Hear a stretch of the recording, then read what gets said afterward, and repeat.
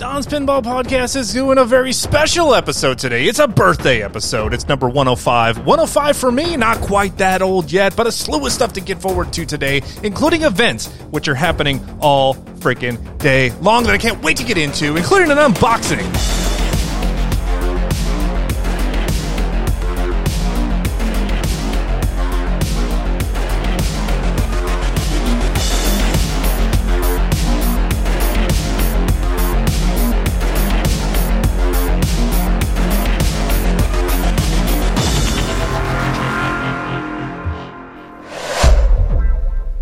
I need a little bit more time with that intro music, man. What the heck? Let's bring it back here again. Can somebody help me out? There we go. That sounds better. I ain't playing around today. It's birthday day today, so we're going to do another celebratory episode. And at the time you're probably listening to this, unless you clicked pretty quick, I'm online right now on YouTube doing a live unboxing. I'm just going to give it away. Black Knight sort of rages here. The birthday present unboxings will start right now this morning. Go check it out. It's still up on YouTube. I'll leave it up there for everybody. But I didn't want to wait. I wanted to get an episode out too because we got a ton of news to talk about today, including some new tips and rumors and little speculation from the Pinball Brothers. So we know that Texas Pinball Festival is on its way. It's right around the corner, just a couple of weeks away. I'm getting everything ready for the giveaways and the meet and greets and everything we're going to be doing. VIP dinners, anybody? What do you want to do? Let me know, donspinballpodcast@gmail.com. I know my friends from Mad Pinball are going to be there. Email Jeff at madpinball.com. Tell him what you want him to be wearing. Should he be in shorts and khakis? Is it too early to break out the black socks and shorts? It's not quite Memorial Day yet. All that is coming up. But, get a game from them if you want. But I was talking to my friend from the Pinball Brothers, Rudy. He does the social media and marketing. I was perusing the list of attendees for the Texas Pinball Festival, of which there are a ton, including myself and Balls of Steel. But I was like, hey, man, cool. Pinball Brothers is listed there as exhibiting. Wonder what they're going to be bringing. Now, they just brought us kind of a repackaging of one of their recent games, the Alien Ripley version edition, $79.95. Great price for a wide-body game. And I think they came out with that version probably for two reasons. One, they were able to get some more of the assets for Sigourney Weaver and put her in the game and kind of make that game feature complete. Also a new art package, plus it gave them something else to put on the line, because to date they've had Alien, they did Queen, and then it doesn't seem like they're quite ready yet for their next title, and they just partnered with these folks in Italy for a brand new production facility, so why not, drum up some more business for Alien? You have the license, you got even more of the license, so that's what they did. But I got to see that as a stopgap measure, because I know they have some more products that are coming out. So I reached out to my boy there online, and I'm like, hey, I see you're going to be at TPF. What are you guys bringing? Well, Rudy's tied up with some projects right now, so he's not going to be there in person. So something's going on back at the home factory. I love that. They're working on something there. Cool. They will be represented on site, though, from somebody from the company. They didn't have enough time to ship any games, though.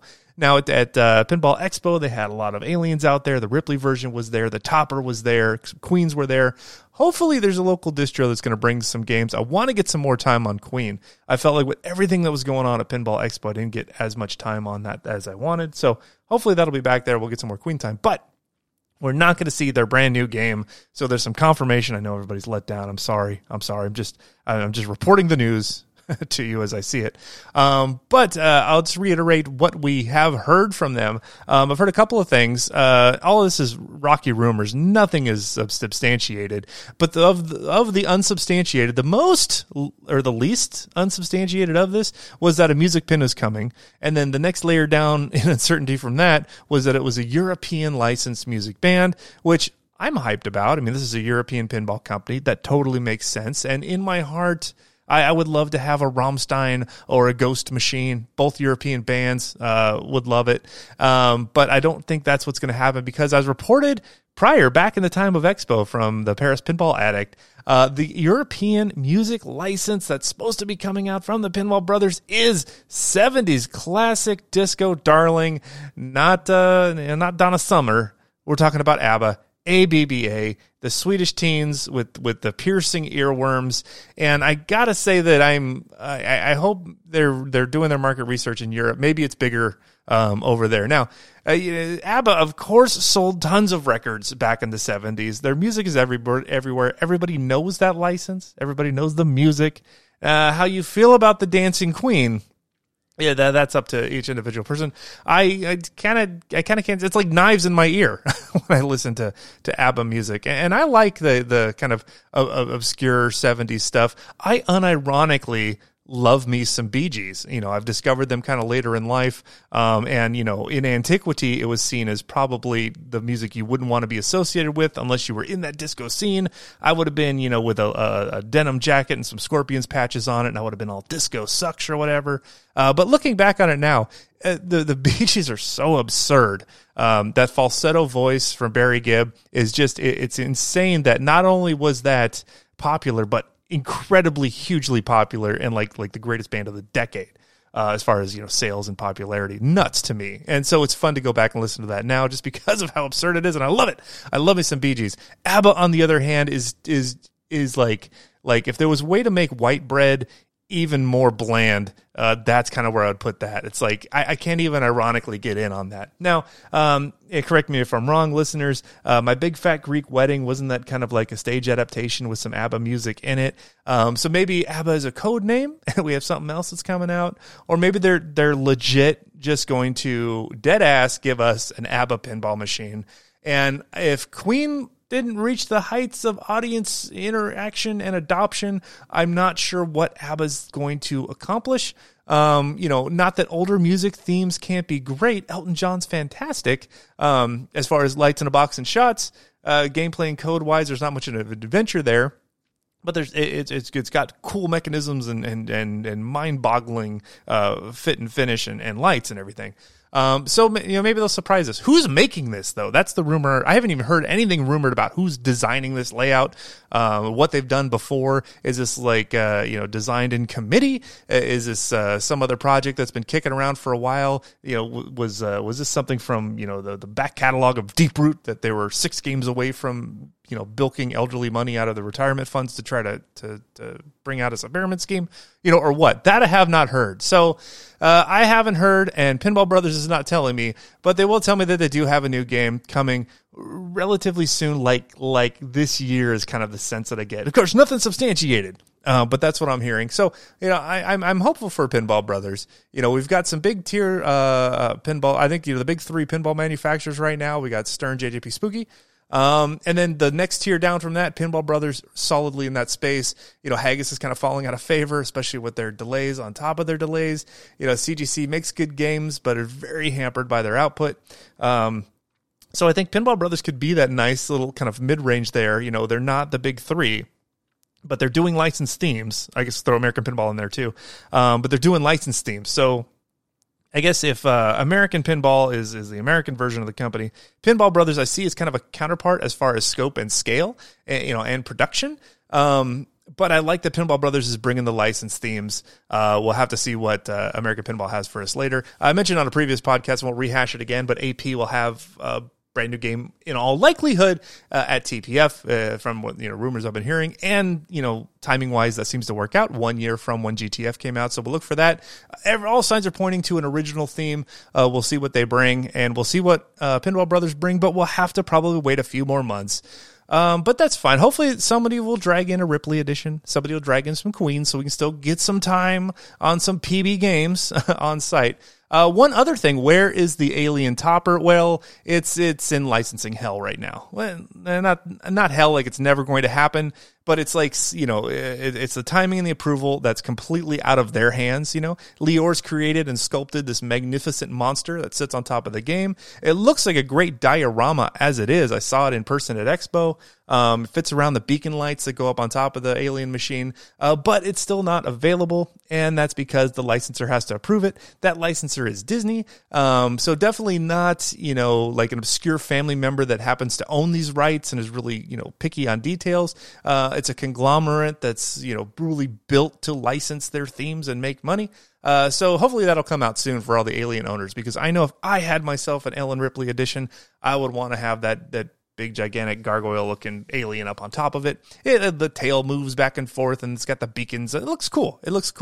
A lot of the fine detail, I don't think you can even see once it's up on top of the machine, but it's there nonetheless. So we'll wait and see about that. What else do I have to talk about here? We had another game that was released within the last week. The Princess Bride has been revealed. The pricing is out there, and we also got the gameplay stream. And a couple days after the announcement, you can now order one. So we got there, everybody. We got there. Round of applause for everybody. So I sat and I watched this 2-hour stream. I didn't watch the entire 2 hours. I watched the first 45 minutes and then I started skipping around.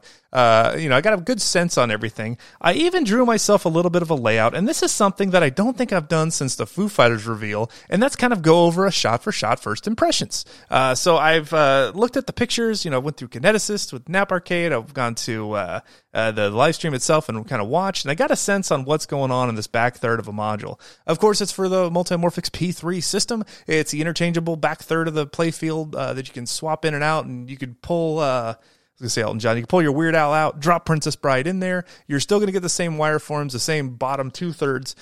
But, instead of looking back at Final Resistance, you're looking back at, the Guild of Frontier. So I counted 11 things to shoot at in a roughly fan layout at the back of the playfield. 3 of those are stand-up targets, so it gives us about 8 standard things to shoot with balls.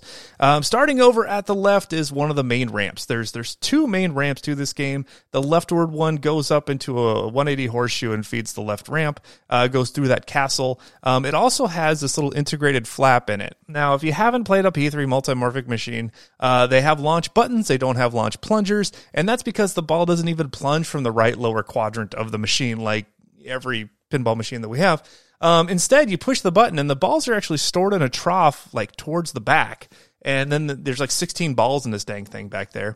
You hit a button, and they generally like tumble out of the playfield somewhere from the back left quadrant. Almost like, you hit the button, and then, the dripping toilet releases, and the ball kind of tumbles down. I don't want not to call it a toilet of a game, but it's like a slow dribble that the ball comes out. I think it's ejected through a VUC. In this case, it comes up through this little flap on that leftward ramp. And then I think it kicks into the castle, comes down the wire form. And that's how you start the game.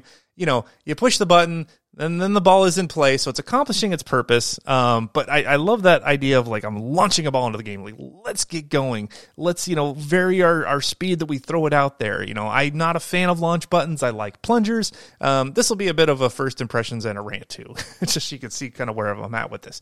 But that first ramp, shoots up to the left. That's also where the balls will come out into the game. They tumble down the left wire form. It'll come out, there's a little sword mechanism outside of the front of the castle, just past the portcullis, where they kind of come down with this little clang sound. It's cool. I like that mechanism. It'd be fun, like with lightsabers or something. In this case, we have swords because we got a medieval game here. Next to that is the orbit shot. So the orbit shot is not the leftward shot. It's the second one from the left. And so that one will swoop around behind Miracle Max's, kind of come around the tall cliffs of insanity there on the right, and then comes down and feeds through the spinner, and essentially joins up with where the right orbit shot is. Next to that, you've got Miracle Max's. Looks like there's a drop target and a VUC right in front of it.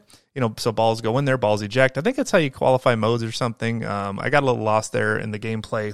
I was basically mesmerized by everything going on in the virtual playfield at the lower 2/3. Next to that, you have a captive ball, which goes back and hits a target. That's cool. And then you have the main ramp of the game, the big one in the middle, the big wide body ramp. That one goes up, shoots around, and looks like it dumps back into the right orbit from what I can see. Maybe wrong there, but that's where I was. No, I'm sorry. It feeds around, and I'm trying to look. In my defense, I'm looking at my hand-drawn drawing schematic that I was making as I was watching this. No, that's the ramp that feeds the right wire form. I'm sorry. Goes down to the right flipper. Forgive me. I had some crossing paths here. So that's a main shot there. It goes up into the wire form. I don't know that it really does much else there. I didn't see if there was any diverting post or something that locks back there. I know there is a mode in the game where you get a 2-ball multi-ball, and the balls need to meet and kiss. And so I think you shoot a ball up one of the ramps or something, and it locks somewhere, and then there's another shot where the other one go together. So when they kiss together, then that qualifies the mode or something. Maybe that's into there. Next to that, we got a stand-up target, first of the 3 that you can shoot at the back. Then we got the cool big, mech of the game, the magnet crawling cliffs of insanity. Love it. This is great. I love magnets in games. This is a great magnet. This is a cool effect. I'm glad this is in there. It adds some vertical dimensionality to the game as well. And some fun little hurry up moments. So there's a drop target in front of it. I'm sure you'll have to hit that to qualify, or maybe if it's your second time. But ball will go back up there and it'll start working its way up there. As you're playing the mode, the shots that you make, they release little audio call-outs from the scene of the movie, and then the ball slowly makes its way up there and then goes on and does some other fun stuff. Now, from there, it looks like the ball can be staged up there and then can tumble out to the short little wire form that dumps out just past the portcullis of the castle and then comes down the leftward wire form. So that's that there. The only other shots in the game are both right orbit shots. The first one is one that you can hit from that left upper flipper, kind of crosses over and merges right into that orbit to exit on the left orbit. The other one is straight up through the spinner and then kind of merges in the same area. So there's the game shot-wise. So I love what they've done with integrating the movie into the themes. I've gotten my first impressions of it. I can't wait to play this game. I am waiting to order this game. I don't have one ordered. I still haven't. I've been impressed by the technology and what they've been able to put together for this product and this platform. I respect what they're doing with it. It comes down to my enthusiasm for the platform and for the products, and that weighed against directly with the price and, what else I could do with that price. And then it's basically a decision on, do you want one of these machines or would you take a new in-box Elton John Platinum? And it's like, I think given the option, I think I'd grab an Elton John. Of course, if it was lower in price, that would certainly weigh into it. Would you rather have, a fully loaded multimorphic machine for $8,000 or spend $12,000 for an Elton John? Well, that would tip it back in the favor of the P3, of course. Now, price is the great equalizer here. I'm not saying that necessarily that their machine is overpriced, though. I don't want to give that impression. There's a lot that's in this machine. I've seen some videos. I've seen it in person, lifted the playfield glass or however it slides out. I've looked at all the mechanisms, the servos lifting up the little clear acrylic butyrate pill boxes with this little scoops. Like, there's a lot mechanistically that's in here. A lot of servo motors. There's 16 balls. You got to factor in that cost. There's a full-size cabinet. There's screens. There's wires. There's like miles of wires in these things. I think their bill of materials probably comes in at around here. Like, this is the price they need to market it at in order to have a profitable company. I definitely don't think they're gouging. They're not building these things for $1,500 and then charging $11,000. I don't think that's the case. So the price is what the price is. If the value is in it, if you see the value in it, then it makes a pretty easy decision, and you may already own one of these things. If you're like me and you haven't quite seen that value, you don't have one. But I will say that if they keep coming out with banger themes like this, if they get 4 of these together, that would really make people think once or twice or thrice about, maybe going in on one of these. So I don't have one ordered. I don't have one pre-ordered. If I had the platform already, I think I'd be in this, at least for the standard. Of course, the limited edition version goes for $5,000. Let's go to the pricing. I have all that broken down here. So I talked about the cost, talked about the gameplay, scope of the game. I'll get to that in a second. Review on prices. So if you don't own one of these, your price is, just to recap them again, so you have to look them up, $11,500 for the standard, $12,750 for the limited edition, and then they have that collector's top end edition for $13,750. Looks like. So there's a $1,250 spread between the base and the mid tier, and then for an extra $1,000 you can jump up to that top tier. What the top tier gets you is a little bit of decorations. Basically, I think you get some kind of bezel around the back glass screen, and you get those swords on the side. So if that's important to you, there you go. You get some powder coated armor as well. A $200 value. There it is. So yeah, that's kind of it. Now, if you've already got the machine, you can't get the swords unless you sell your machine and buy the collector's one. They don't sell the swords separately. It'd be kind of cool if they did. Be a lot cooler if you did. But as for now, they don't. But there's a price. Price of the modules themselves, if you already have this platform, or if you're a crazy person and just want to have a third of a gameplay playfield to sit on the floor, crisscross applesauce, and throw balls at it if you want. $37.50 is the price is going to get you that standard version. $5,000 for the limited, which will come with extra art and things. The gameplay field itself is the same among all the versions. And so that's one of the other things that I'm getting at. So $37.50 for this module. What else could you get for that? Well, you could go and get yourself a Popeye Saves the Planet or something of that tier. Get yourself a Fire, maybe even the Champagne version if you want. But you're not going to get a new in-box Stern Pro for $37.50. You're going to pay $6,900. So you're another $2,500 to $3,000 to jump up to a full-size commercial Stern machine. So you're paying about 60% of the cost of a base model Stern, just to go for the playfield itself, and not even the limited one, just the regular one. I mean, $37.50, pretty close to $4,000, pretty close to about 55-60% of the cost of a Stern Pro. If you want a Venom, maybe even neck and neck. So when I look at this thing, and then I look at the what you get with a Stern game, they seem to be fairly comparable in where it comes to plastics and sculpts and things. Usually if you want a sculpt, you need to go to an upper level version. So here's where I'm at. I know I've been rambling a bit. The playfield design for the module itself looks fine. I think they took good advantage of that entire area there. It's not a complicated mechanistic knot of ball paths and things like what I think of Weird Al. Weird Al, I feels more like how The Godfather is towards the back, where there's all these different little areas to go to. Princess Bride seems way more straightforward.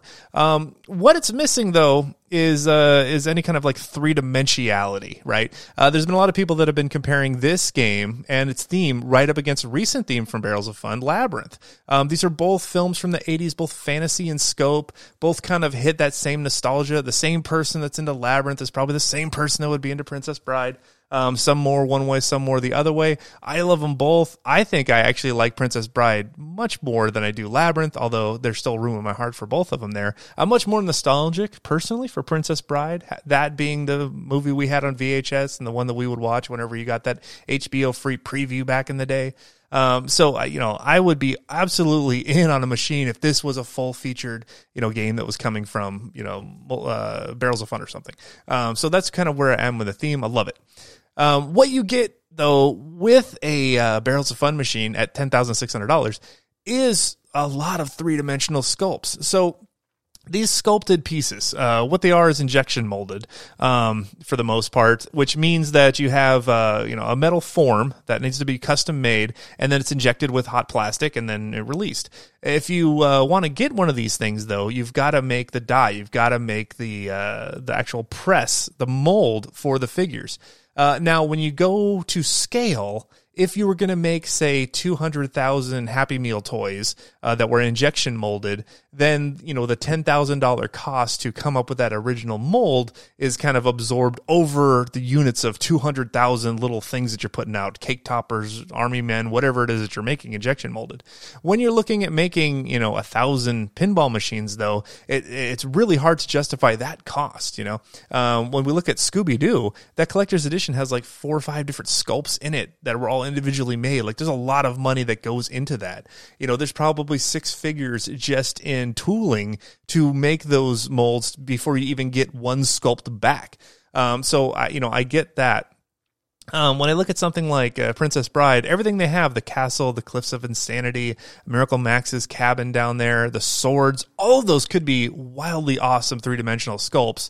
And they're all made with basically stacked and organized plastics, like a house of cards kind of put together. It's all very two-dimensional. It's all very Stern Pro. When you look at, an Iron Maiden Premium or LE and you get the sculpted characters, and when you jump down to the pros, even for Deadpool, you get the flat plastics. That's the reason why, because there's cost involved in those. Now the unit cost for making the sculpted figure itself isn't great. It's the tooling that you have to do to come up with that. That tooling reason is the reason why when you see something like Jersey Jack's Toy Story 4, we all got what we call the cake toppers, right? These are all characters that have already not only been approved by the licensor, but the tooling already exists for them, and they're available, and, you don't even have to give it a second thought. You want sculpted figures in your game, they're already made, they're already approved, they're already done, move on to the next thing. Versus, what it would cost to come up with individual tooling for each one of those Buzz Lightyear characters, in Toy Story 4, just to put his arm in a different position that would then need to go back to Disney, back to licensing approval, back to get out, just to get a figure that's not much different than what you could already get off the shelf. I get it. That would have been a much more imagination if it was all custom, but it's not. But that's the reason why it is. So what I'm trying to get at is it is expensive to do sculpted things. Like if we had a sculpted castle, sculpted sword, sculpted Miracle Max cabin, sculpted Cliffs of Insanity, it would look completely amazing, and we would see a lot more value in that game. It'd be a lot more of a world you would want to play in, but a lot of cost would come with that. Now, we see a different approach when it comes to a company like American Pinball and Galactic Tank Force.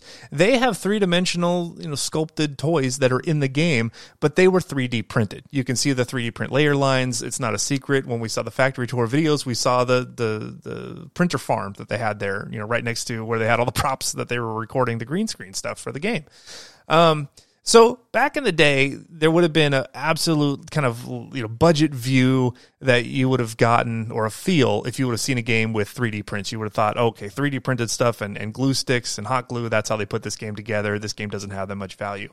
What I will say is there have been huge leaps in progress and resolution and quality of prints that you get with filament printers than you had back in the day necessarily. I've got a consumer grade product right now is the Bamboo XC1. It is churning out amazing content. The prints that I do out of there.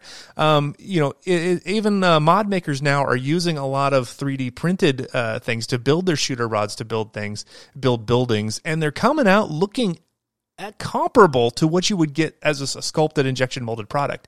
If you have a good printer, and it doesn't even have to be like a $10,000 printer. Mine was $1,600, no discounts, and it's putting out awesome, amazing content with multiple different colors simultaneously. It's amazing.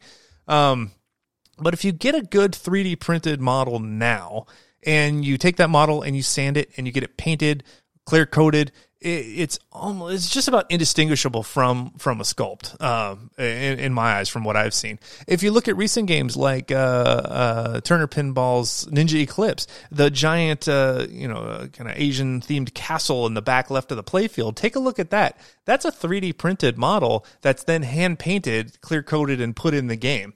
When you're looking at making 100 Ninja Eclipses, it makes no sense to spend 5 figures getting tooling done for one sculpt in your game when you can make something that's like 95% there on an FDM printer, right?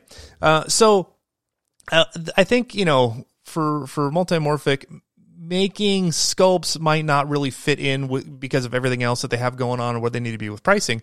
But looking at 3D printing and sanding and painting, I think that would have added a lot more dimensionality. And then I think looking at the thing, as long as there's not visible layer lines, if they did some quality 3D printing, I think that would be doable, and we would have more of that kind of world to be more comparable to something like where they went just balls out with Barrels of Fun with the sculpted 3D villages in Labyrinth. So that's kind of where I'm at there. So I think,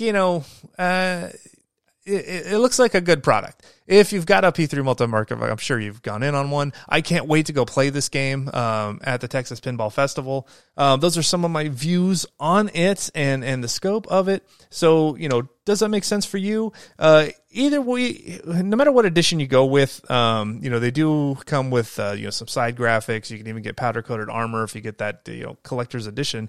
But there's still no art blades that are available. There's no plunger on the machine. You still have the kind of, the dribble button to get your balls out there. And there's no sculpts. It's all a plastic.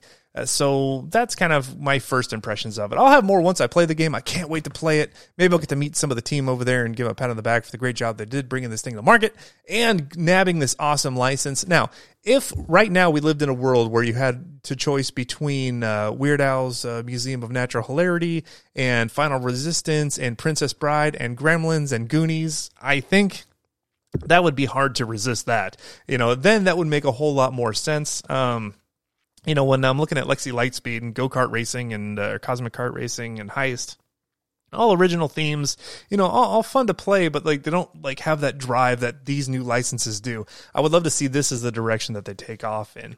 All right, what else do we have? Oh, let's take a moment and celebrate what's going to be going on today. Today is my birthday. It's February 27th. I am a Pisces. I'm very excited about this. This is going to be a day of unboxing. Sitting over in the unboxing dojo right now is a Black Knight Sword of Rage inside of a Foo Fighters box, and as of the time of this recording, I'm just about ready to go over there and saw that thing open. Later on today, also on YouTube, tonight will be another special unboxing.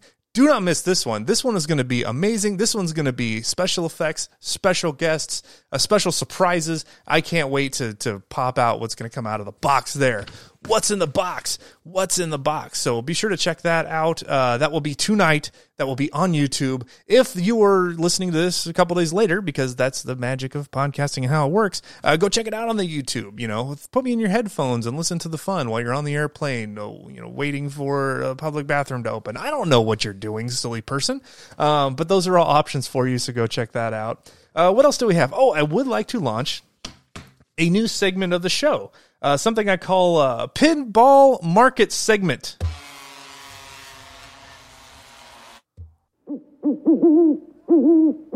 I think it might catch on. So I was sitting there at work last night, and I was playing some Rush music because I'm 40 years old now.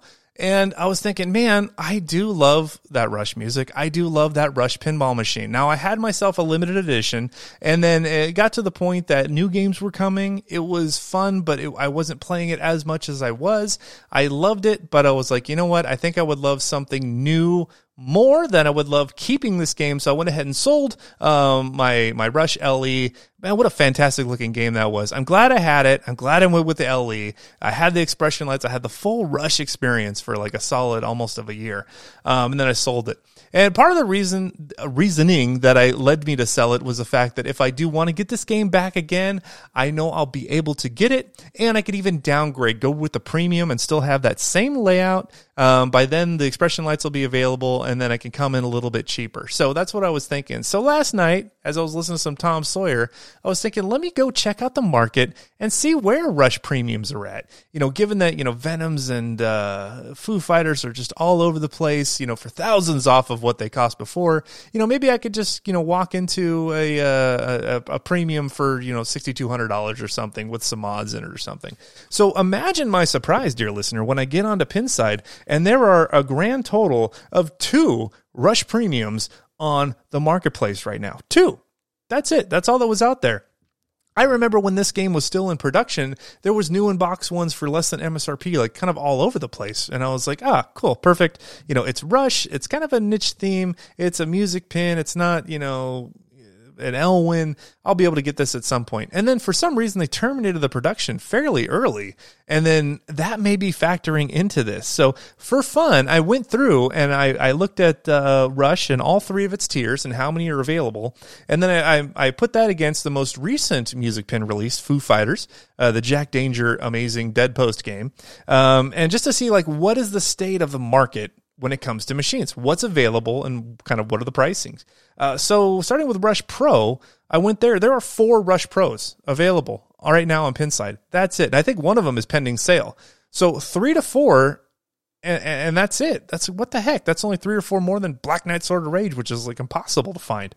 I looked at Foo Fighters, 16. There are 16 Foo Fighters available in the Pro version right now on Pinside, and all are available cheaper than MSRP. A lot of them have mods, art blades. They've been taken care of. They don't have shooter rods or topics because those aren't out yet. But I was just kind of taken aback by that. And I think that speaks to either the popularity of the Rush theme or the quantity of games produced. Now, Rush has finished its run. It's complete. They're not making any more. So however they've made is how many they're going to make, barring any re-releases, or renewals of the contract. Foo Fighters still in production. So as of right now, it still hasn't been a full year since Foo Fighters released, but Rush has been out for more than that. So I would think that there would still be more Rushes out in the wild than Foo Fighters. So Is it that, maybe our appetites aren't as long as they are and people are looking at flipping games? I mean, I certainly did with my Foo Fighters Premium. Is that why there's more in the market? Or is it that people are kind of hanging on to Rush more because the people that have it really love it and it's like one of their forever games? But that was amazing to me. Rush Premium, 2 premiums available. Foo Fighters Premium right now, 24 are available. All listed for at or below MSRP. The ones that are MSRP tend to be the ones that are still new in box from distributors, ready to go. Otherwise, there's modded ones available, just like mine was. Mine was stellar, and I think I sold it for $8,200 or something crazy like that. I'm a giver, man. No topper with it. Well, there was an aftermarket topper, not official Stern topper. But 24 versus two Rush Premiums. That struck me. When it gets to the LE, it's kind of funny. There's 10 Rush LEs and there's 10 Foo Fighter LEs right now. Both were runs of 1,000. So, I mean, when it comes to that tier, it evens out. But I was kind of amazed. So I decided to look more. I decided to pick another title, more from the antiquity, from the time period of Rush. So I went with Mandalorian. It came out a little bit before Rush did, but still kind of right in that same region, kind of back during the heat of COVID, not a post-COVID release like Foo Fighters. And Mandalorian Pros, 12 available.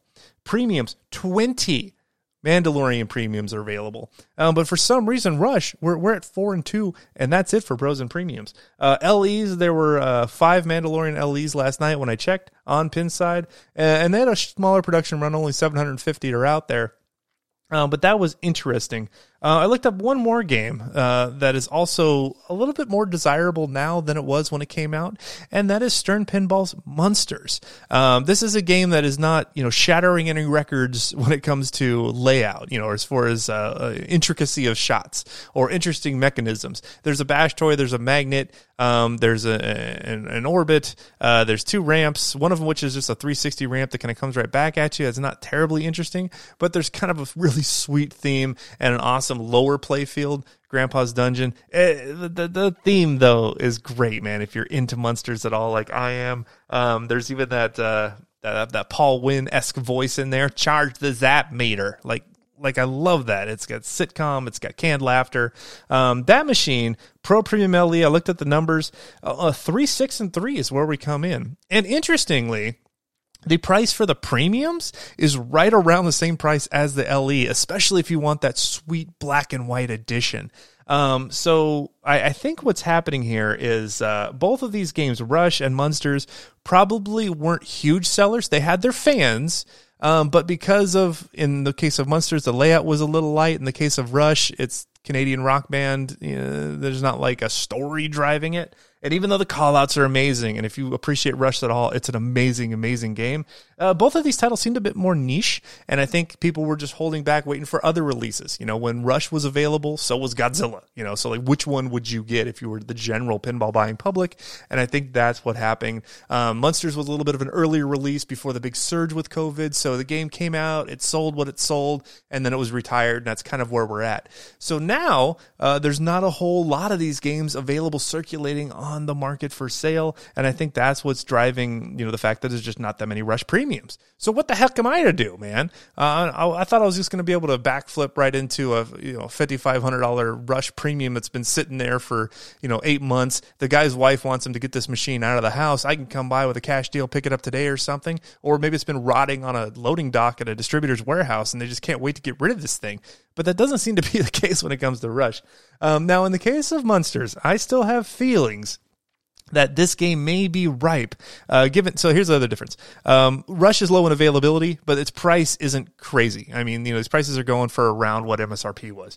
Monsters, though, is going for quite a bit more than its MSRP and quite a bit more than even contemporary games new in box now. The premiums for Monsters are going for 5 digits. You can't get a $9,000 Monster premium. The Monster LEs are going for big prices. Even the Pros are still kind of, around the price of a Pro now, not the Pro then.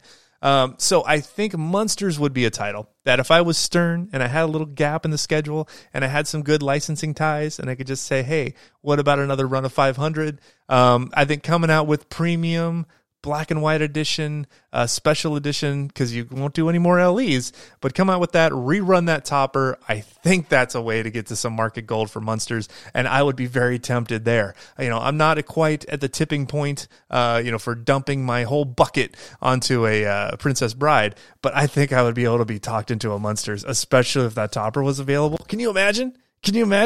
We'd all charge our Zap meters together. It'd be awesome. So thanks for joining me. There'll be even more content coming later today. It's my birthday, y'all. Jump in. It's going to be a good time.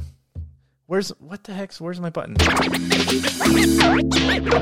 We're still out here podcasting, man. We're still celebrating. We're having a great time. TPF is going to be amazing. I got even more fun stuff to do today. I can't wait. We're doing a double unboxing. One now, one later. Don't miss them. And if you do, they're still there on YouTube. Email me, DonSpinoPodcast@gmail.com. Jump on the Patreon. Be a homie. Buy some mods. Get hype.